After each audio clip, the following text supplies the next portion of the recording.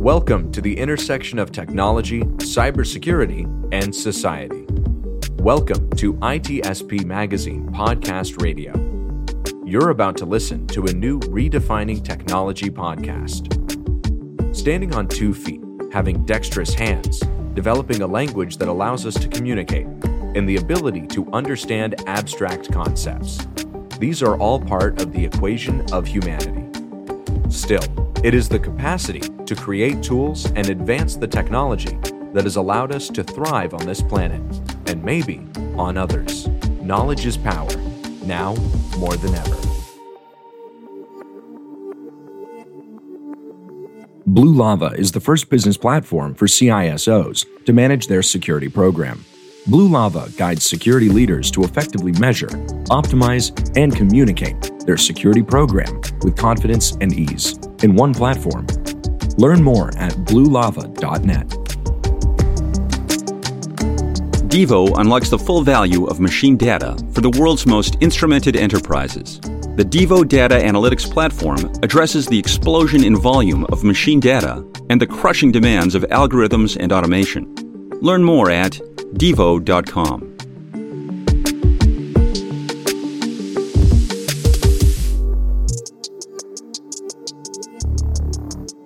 Marco.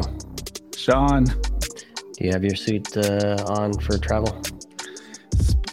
I have some goggles lately that I'm wearing, and I go into virtual reality. So technically, I have visited the International Space Station. Not really, though. Virtually. And how was that? I felt a little bit sick because I get motion sickness, so I'm getting used to that. But that's a conversation for someone else. Well, that's where technology is not serving you as it should.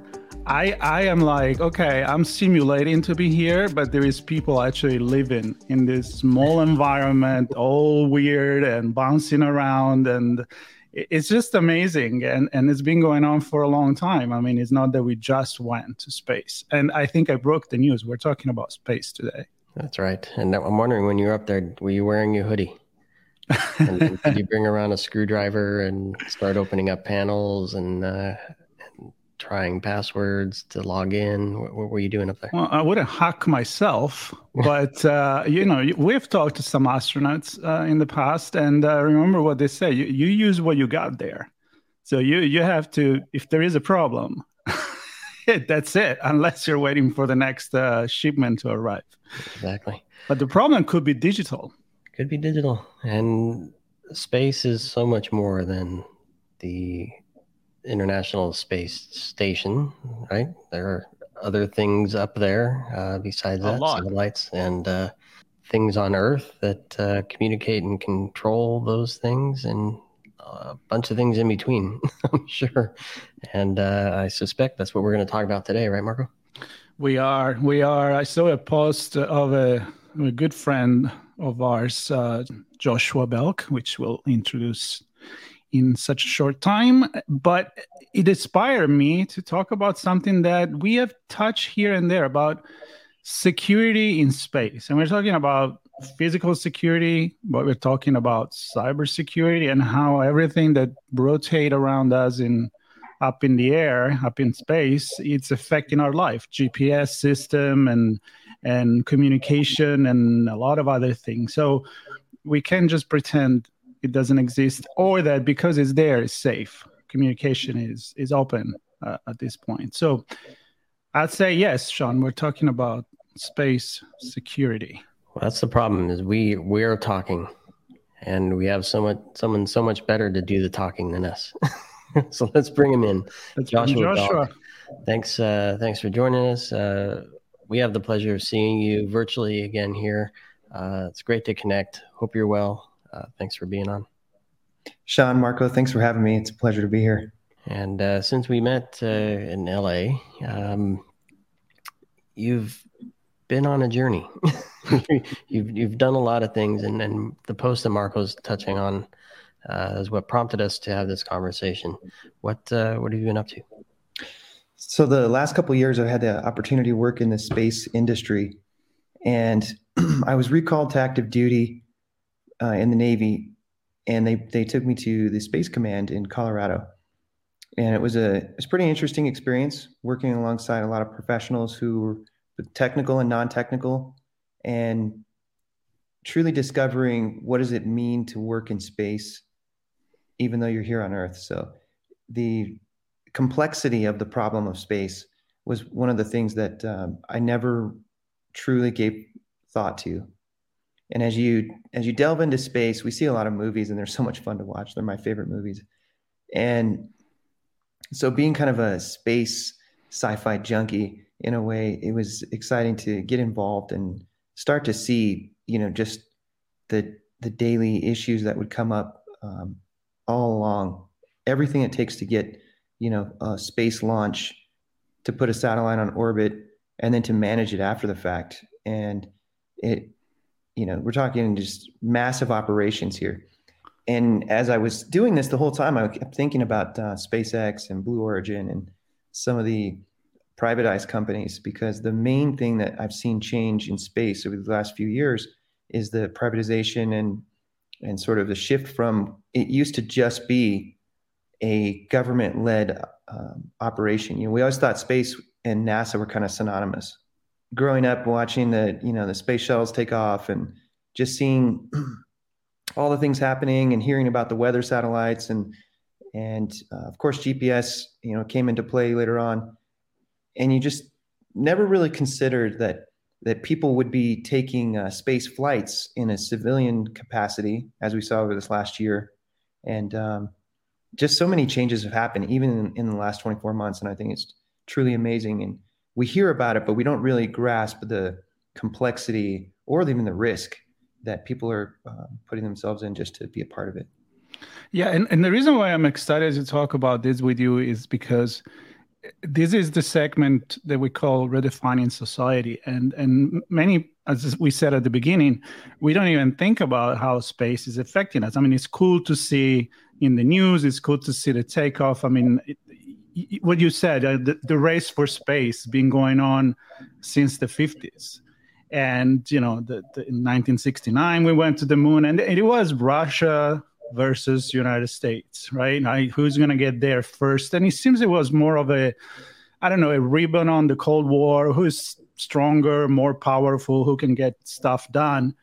But then now is affecting really our life. It's not just looking at it. So if you can help us maybe to give a big picture of how we Earthlings interact with space, where have we gone so far, and what do we have to play with the private sector involved as well? Sure. The space, as I see it, these views are all my views, and I think they come, with a bit of information, in that I'm informed in working through the environment of space. But truly, one thing that I found to be accurate is that space affects all of us equally. And if you're operating your cell phone, it's somehow communicating through satellite communications, and these network providers, we just really water it down for everyone. And so every day, 10 years ago, our homes weren't smart homes, and now they're smart homes. And so you have all these devices, and you're connecting, the average person has like 3 or 4 devices always connected. And sometimes in a household with teenagers, maybe you have like a dozen, probably more like 15 or 20, depending on every little thing that you're somehow transmitting information across in a digital format is being supported by this backbone, this network of satellites that are operational in space. And to create a constellation, I think we did a lot of the heavy lifting, 20 years ago in putting things on orbit and trying to manage them. And then we just got smarter and smarter about it. And when I was studying what satellites are comprised of over this last year, mostly out of personal curiosity, I never really considered the effects of the environment. So here on Earth, we were kind of talking about the weather before the show, and how in different parts of the country it's cold and hot in the same day. And just take that to, a much further extreme. And in terms of the engineers working on building these satellites that support these functions, sure, there's a technical component, but then they have to withstand extreme temperatures when they rotate into the sun, and extreme temperatures when they're outside of the light of the sun and they're in the shadow. And as they're moving around in relationship to the Earth, trying to keep the same location, and the materials that are involved have to withstand these great differences. And then there's no gravity, right? So the gravitational pull, I mean, there's a certain type of gravity, but it's not what we experience here. So there's effects of physics. I like to joke, before I took these roles, I would say like, oh, it's not rocket science, kind of saying like things weren't that important. And I had to stop myself because I realized it really was rocket science. And as we dealt with these issues, you could see the complexity of just how awesome it was that science and technology really came together. And I wish more people would get involved in science and technology with space, because it's truly fascinating. And the problems that you can solve are interesting in that we're coming up with different ways to do the same old thing all the time in every kind of industry. And in this case, we look at microsats. So we used to have huge, giant satellites that would go up, and large panels. And I never considered that these things are flying around on orbit in their various categories, which are, something like, there's low Earth orbit, and then there's like geosynchronous orbit and a few others. And so their proximity to the Earth, and then we have meteor showers, right? And nobody really considers like, oh, well, how's the day in the life of the guy who's managing the satellite and dealing with like a meteor shower that we all think like, oh, look, they're shooting stars and we're having a great time watching it. And he's hoping that this doesn't damage the satellite as it passes through. I want to go deeper with you, Josh, on what's possible and perhaps the way we're thinking as a society, or not thinking about how we solve problems. And I was trying to find it as you were talking. I came across a list of satellites and that were being used for different things. And I was doing some research for one of our other episodes, looking at satellites used to detect a spot fire that could potentially become a larger fire in a big region like in California, let's say. And that was like one of, I don't know, hundreds, thousands, tens of thousands of satellites, all purpose built to do different things: measure distance, look for heat, listen for sound. I mean, all kinds of different things. How are we, and is it with the move from government to commercial, how are we looking at the world of space, and what can we do to improve our society, recognizing that these technologies exist? That's a great question, because I think when we talk about a place like space where nobody owns it, it's truly, it's kind of different even than the ocean. As being a sailor who loves to get out on the sea, and I love sailboating and all that thing. Passing across the ocean, you're in no man's land. But when you hit a certain point, you're in somebody's territory. Or in space, that doesn't exist. There's no definition of like who owns what kind of space, right?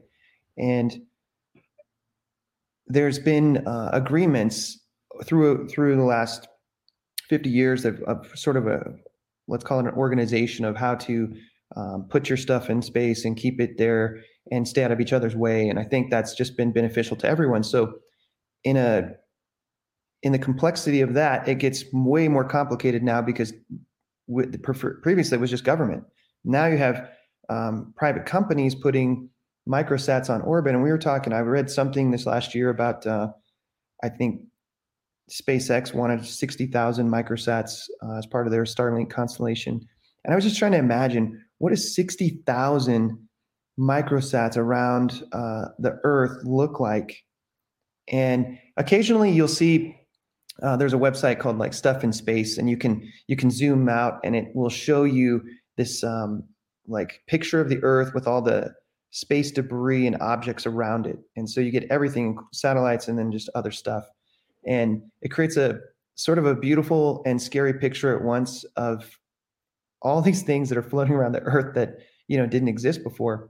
And when you look at what's the potential, the potential is that we could have a very congested space environment where there's not a lot of windows. There has been in the past to launch.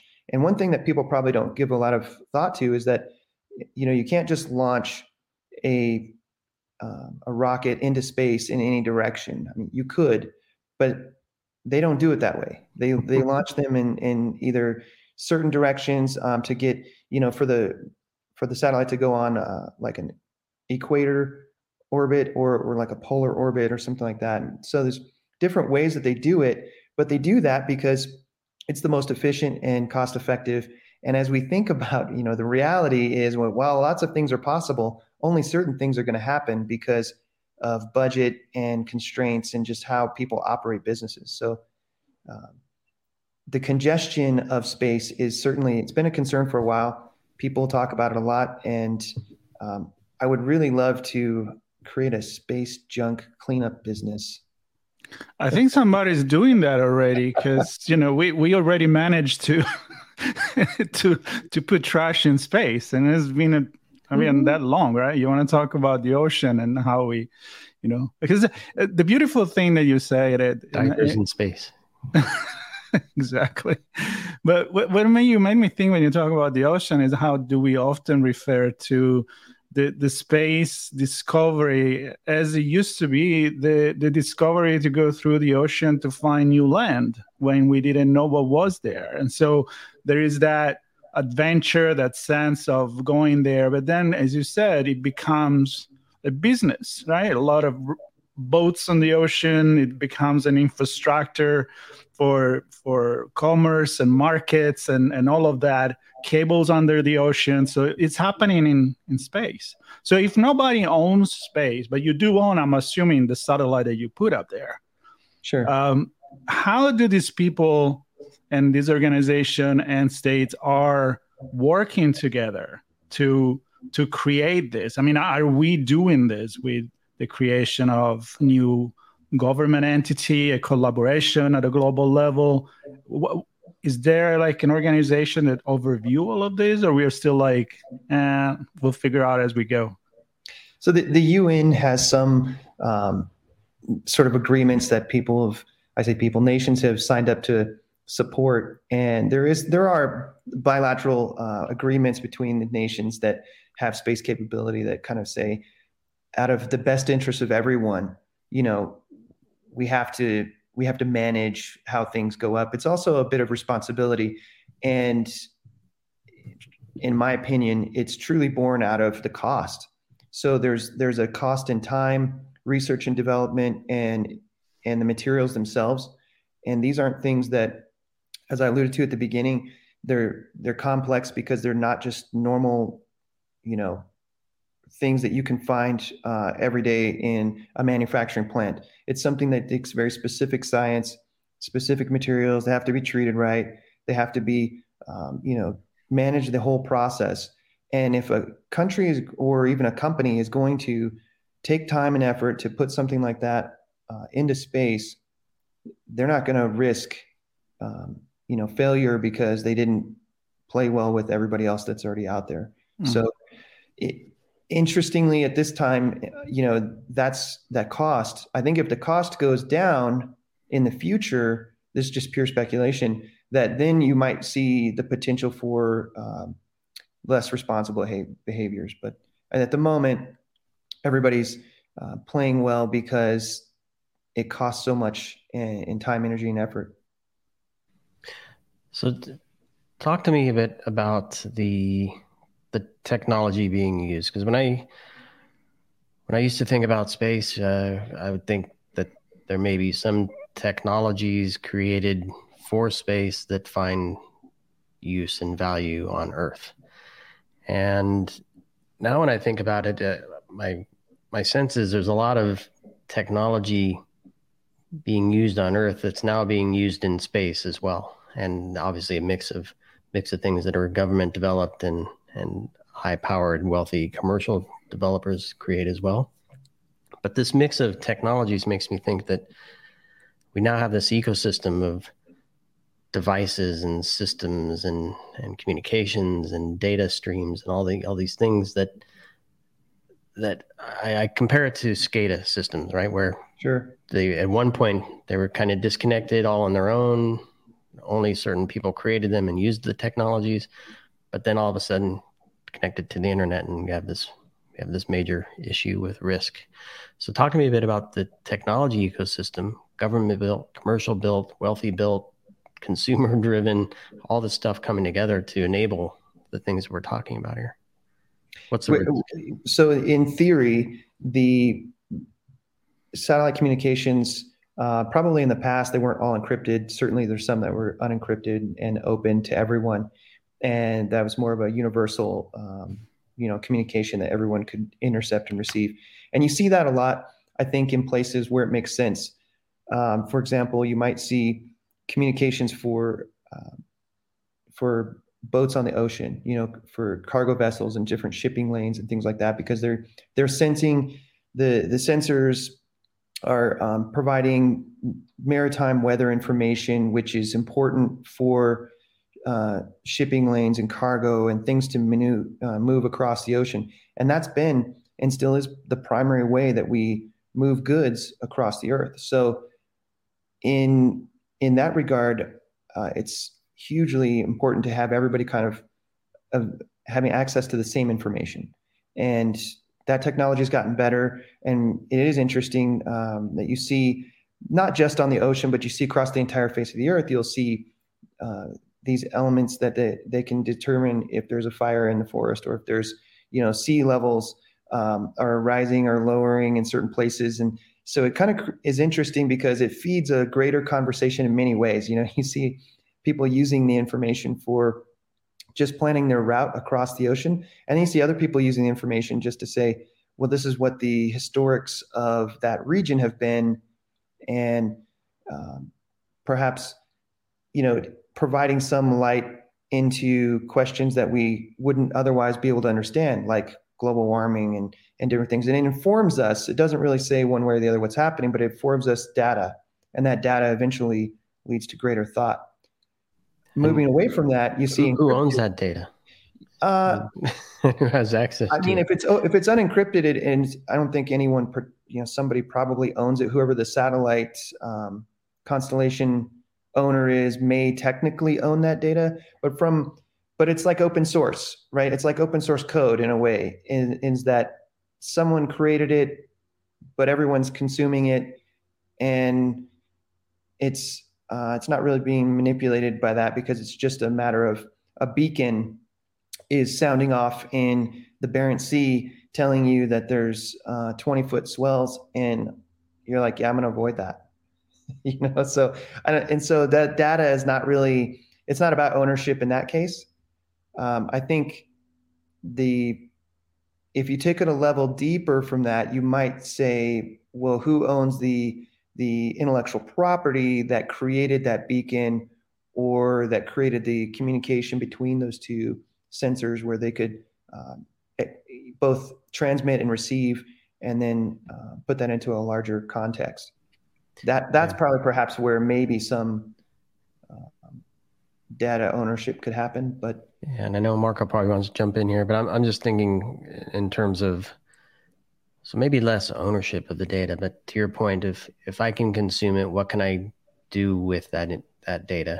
What information can I make of it, combined with other things to perhaps control the supply chain or impact it in some way, moving goods around, or perhaps manipulate the sensor data to compete better with some of the other companies that I go up against, or nation states disrupting things. I think if you're talking about the commercialization of space, then you might say, okay, we've found a way to sort of capitalize on everything here in America, and it's great. In some ways, it's frustrating though, right? Because when you go to other countries and you use your cell phone, like I remember used to pay for every single text and every minute, and it was sort of pay as you go. And then eventually it led to like a service where you get unlimited data, but you're paying like a fee. So things have changed over time with that regard. And if space is, let's call it slightly behind all that, it wouldn't be too far of a leap to say that if companies thought that they could provide and sell a service, a subscription-based service of information, whether it's the weather, I mean, and you can see this on your phone, you pay for apps that are like the radar and different other kinds of weather apps. As one example, those are all using some information coming from space. You probably could get all that information in a different way. They're just providing it to you the same as a news source. And the convenience is what people pay for, not because the access is there. They just have to have the know-how of where to go find it. So every time that we have a conversation about space, and you see that a lot on social media, like a lot of private company put in a lot of money. Sometimes it may sound like it's a stunt, a commercial stunt, send a celebrity up in space. But the truth is, this is where we're going. And many people question, like, why are we spending all this money to go in space when we could do so much here down on Earth?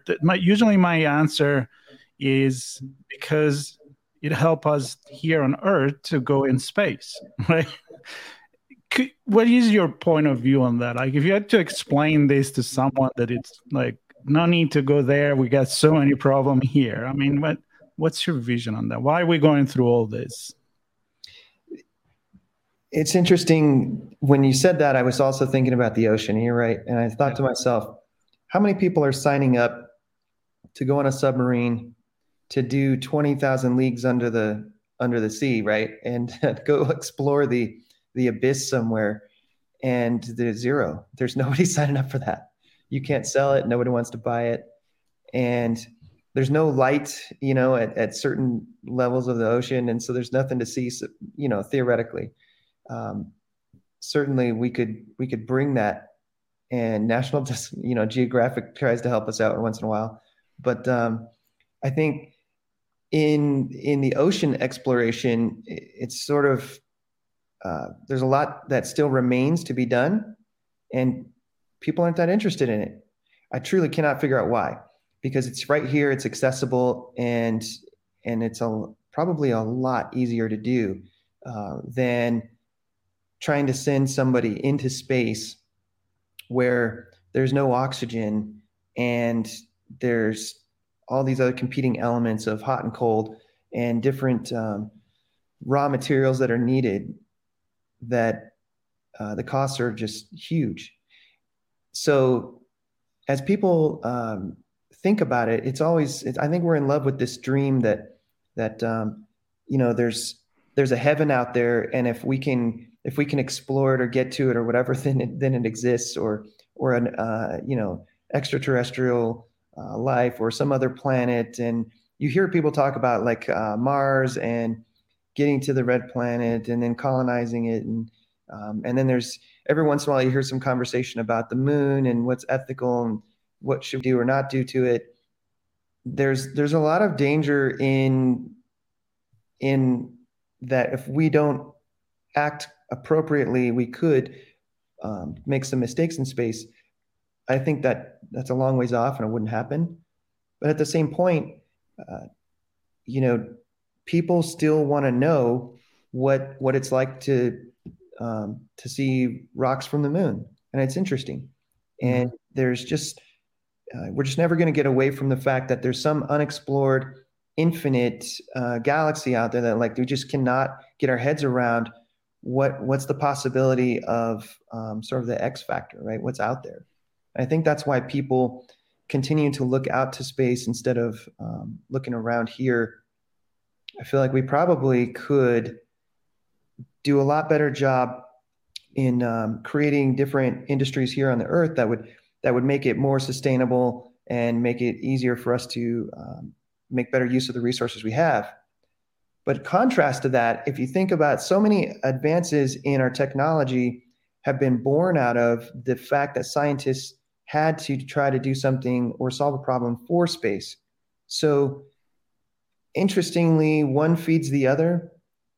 And while we could sit back and kind of say, well, we should probably be looking at better ways to do things on Earth, a lot of it's been sort of the child or grandchild of things that happen because we're trying to solve space problems. Well, we need both, right? We do need both. Yeah. You mentioned Julius Verne's, and he wrote about down under the ocean, and he wrote about going into space or in the middle of Earth. So there is this sense of going anywhere, and there is this phenomenon that many astronauts experience when they can see the globe from way up there, and they're like, we come here to understand what the Earth works like, what the Earth is, and how, a pale blue dot we are in the universe. So it's very philosophical, but I think also, as you said, there is a lot of innovation that come with that. Sean, should we jump into the future and see if we're going to be safe, if we're going to put more stuff in space? And maybe Joshua has some view into this. Let's get a little sci-fi here. Yes, let's I don't even know the right term. Hyper what would it be? Imaginative? I don't know. Yeah, there's that too.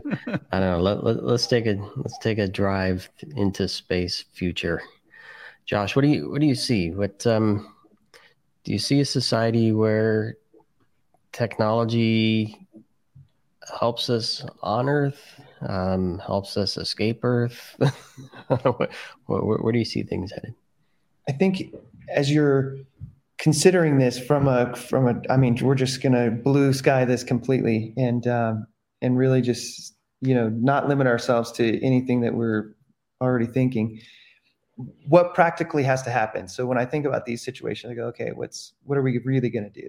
And in order to make some of the things that you just described happen, space flight itself has to evolve. And that's what you're seeing right now. You're seeing people are leaving the atmosphere and coming back in. So they're making an exit and making an entry, and it's controlled, and it's something that will only improve because the power and the thrust and the lift and all the things that are required to move to get out of Earth and then move into entering the atmosphere of another planet. They have to manage all that and control it. And so those things have to happen. And then there's the considerations of just the human body.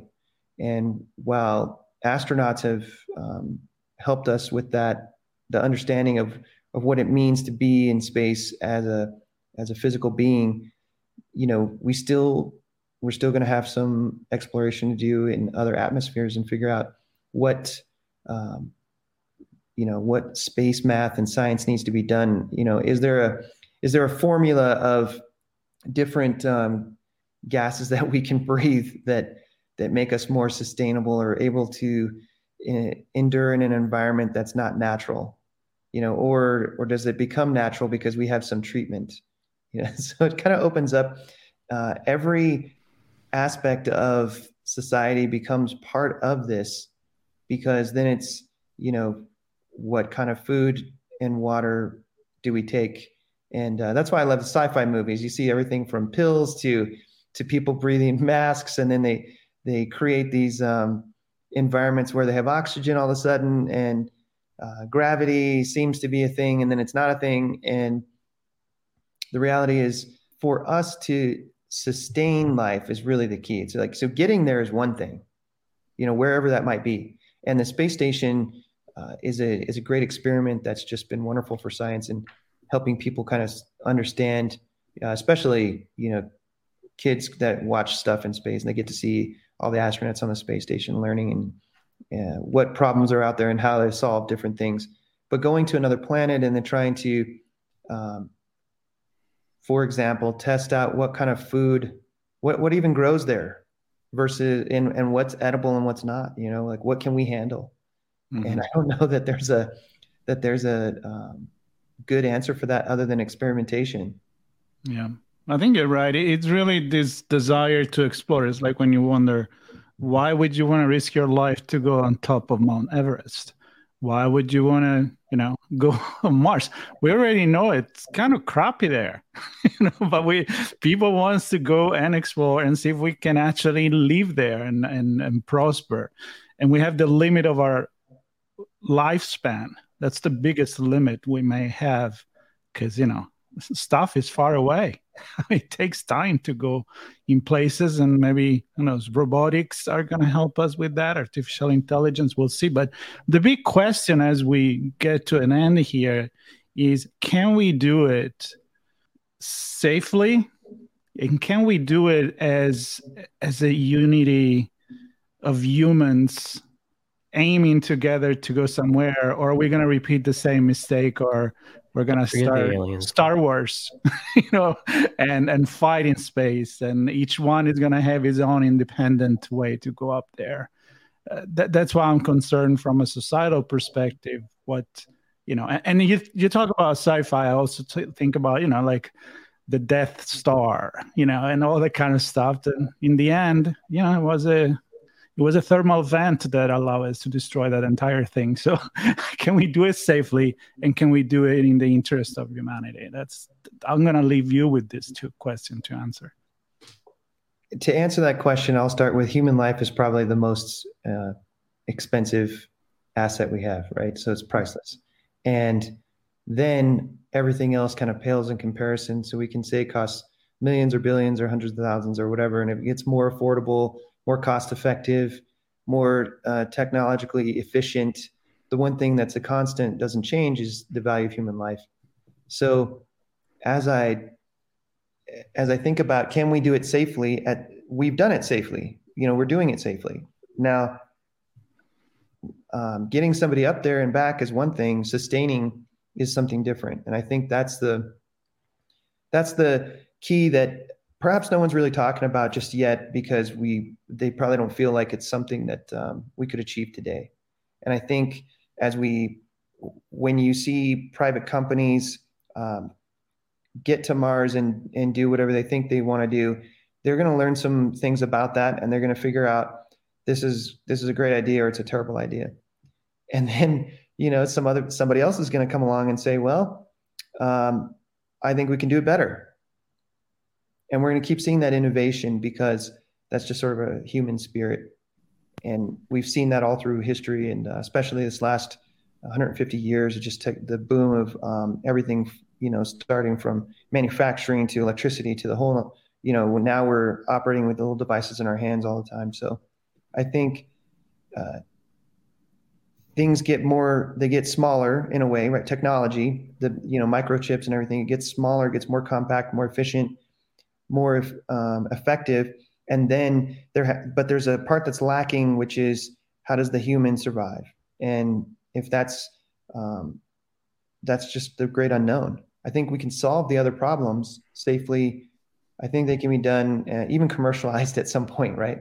For profit.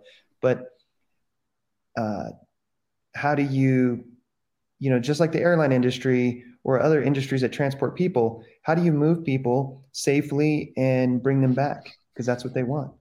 Yeah. Or, everyone would climb Everest if they thought they could come back safe. Mm-hmm. Yeah. Otherwise, it wouldn't make any sense, honestly. You're missing a big part of the story. And I think that to close this, and then I'm going to pass it to Sean, is the fact that I think we have many more chances of success, whatever success is, if we do it together, right? I mean, sure. I think what has been happening in the past 2 years here on planet Earth with the pandemic is a good example of that. You can't just close borders. There are no borders. Airplanes are flying all over the places. Goods are going all over the places. There are no borders in space. I'm pretty sure about that.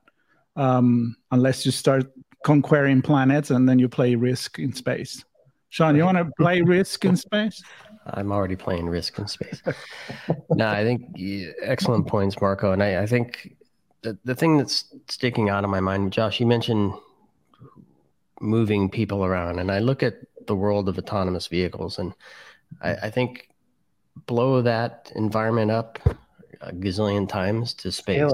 Yeah. Where we're trying to fit a car on a road, an autonomous car on a road that was designed to be pulling wagons with horses, right? That were cobblestone at one point and really, really tiny.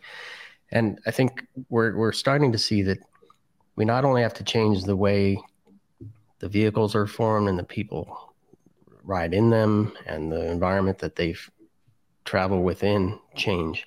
And you mentioned something earlier where what gases are we going to take? And I think we also have to look, what I'm hearing is look beyond the journey and the destination, but also look at ourselves, because there may be some things we have to change about our own humanity, biohacking, right? Absolutely. Maybe we need digital lungs, or we need different ways to see and hear, or I don't know. A lot of those things may need to change physically for us in order for this to succeed. And I don't know if we've approached any of that yet, but it's an interesting space, pun intended. I'm thinking of the Bionic Man when you say that, but Right. That's not exactly the same thing. But sure, because that's exactly what I'm getting after, is that there will naturally be a resistance to, changing our bodies drastically for most people. But there'll be some people who want to experiment and be a part of something like that. I think we're gonna have to figure out what's the tolerance there, and unfortunately, that's the science that's probably lacking behind. Is that experimenting with humans is not something people consider as ethical. So, but there's going to have to be some understanding of how this happens. And I kind of liken it to, 1800s people, dissecting bodies and understanding the human body, right? And now we have these really great presentations of this is how the human body works. So it probably just needs to go another level deeper and find out what are the interactions of, and the problem I think you'll see is that we have to recreate an environment of where we're going, not where we are. And so that's the complexity of it, is that managing what our bodies can do here or what tolerances there are here is kind of like some knowns. But when you get into that fourth box or whatever of like the I don't know what I don't know, and I'm going to try to solve some problems, we have to definitely figure out what's the environment where we're headed, recreate that, which is going to be super complex, and then test what we think we can do. Yeah, it's pretty amazing what we've done so far, but I think it's all about the why too. Why do we do this? And this could be a great conversation, Sean, for another episode. Why? Where we get a little bit more philosophical. Why? I'll tell you why. Because it's a way to know ourselves. Joshua, it was a pleasure having you. And Thank you. See you virtually again, hopefully soon in person, and sharing this story. And as usual, Sean, I hope people have more questions in their head than answers right now, because that's a good thing. Yes, absolutely. Yeah, Thank Joshua, you. It's a pleasure. Appreciate it. Devo unlocks the full value of machine data for the world's most instrumented enterprises. The Devo Data Analytics Platform addresses the explosion in volume of machine data and the crushing demands of algorithms and automation. Learn more at devo.com. Blue Lava is the first business platform for CISOs to manage their security program. Blue Lava guides security leaders to effectively measure, optimize, and communicate their security program with confidence and ease in one platform. Learn more at bluelava.net. We hope you enjoyed this episode of Redefining Technology Podcast. If you learned something new and this podcast made you think, then share itspmagazine.com with your friends, family, and colleagues. If you represent a company and wish to associate your brand with our conversations, sponsor one or more of our podcast channels. We hope you will come back for more stories and follow us on our journey. You can always find us at the intersection of technology, cybersecurity, and society.